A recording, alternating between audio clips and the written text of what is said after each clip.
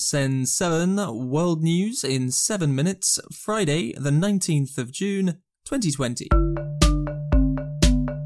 Coronavirus, there have been 450,000 confirmed deaths, but 4.5 million recoveries. The World Health Organization has suggested that a vaccine could be ready and distributed this year.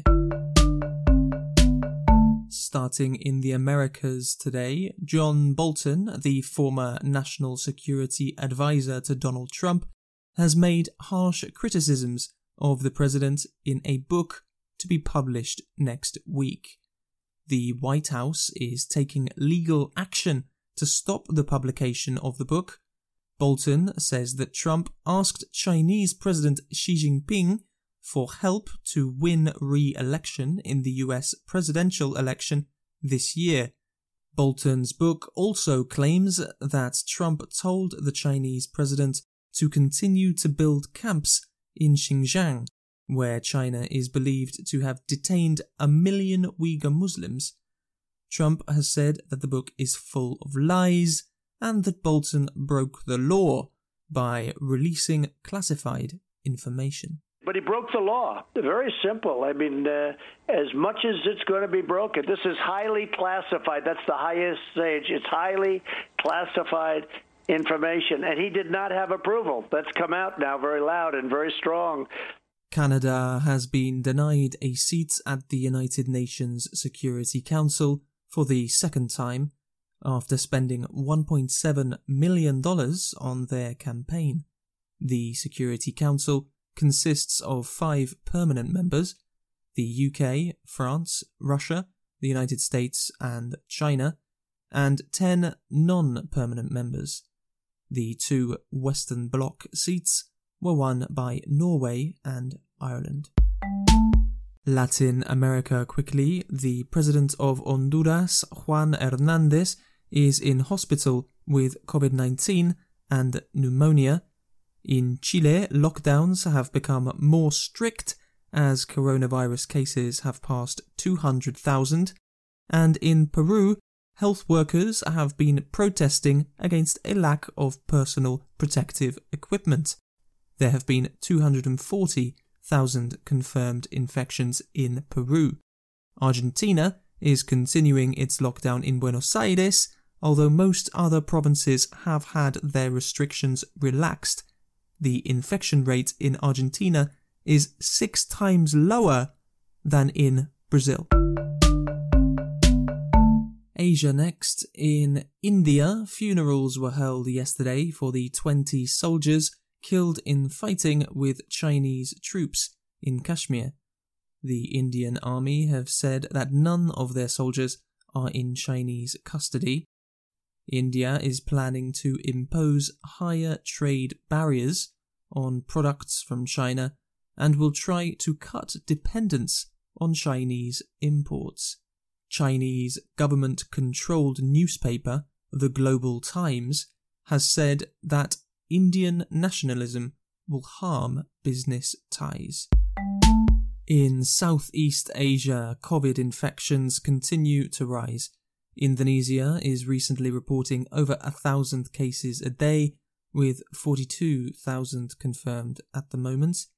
Singapore is just behind with 41,000, and the Philippines has confirmed 28,000.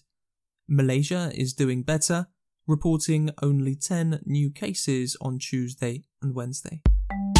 In Australia, there is evidence of dinosaurs the length of a bus.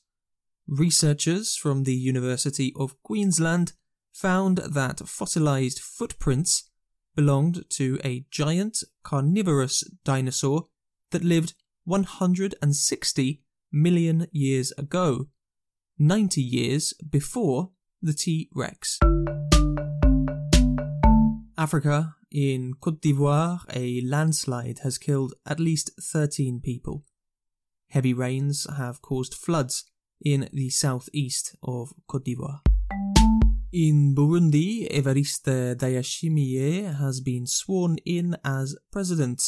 He won an election last month, but coincidentally, President Nkurunziza died last week. The opposition party has said that the election was not free and fair. In Tunisia, thousands of doctors, nurses and other healthcare workers have gone on strike. The large group gathered outside the health ministry in Tunis to demand improvements in their health system and better working conditions. And finally, Europe. Germany has accused Russia of planning the assassination of a Georgian citizen in Berlin last year. The Georgian fought against Russia in Chechnya.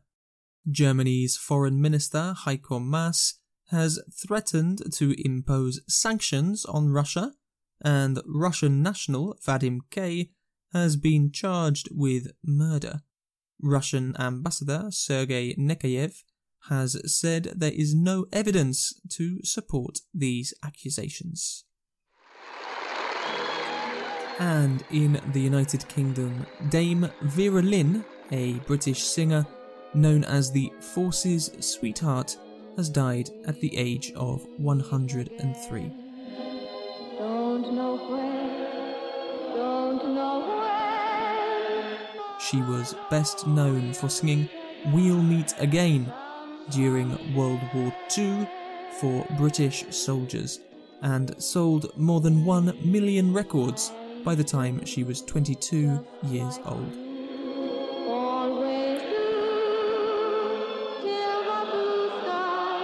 Thank you for listening to Send 7. I'm Stephen DeVincenzi. Have a great day.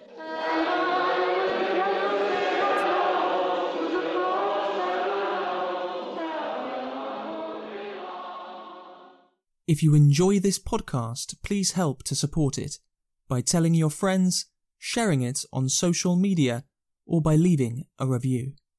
To broadcast a message of what is happening in your area, send audio by WhatsApp to +44 7307 872 842. Subscribe for free on all podcast apps and find old episodes and transcripts at send7.org.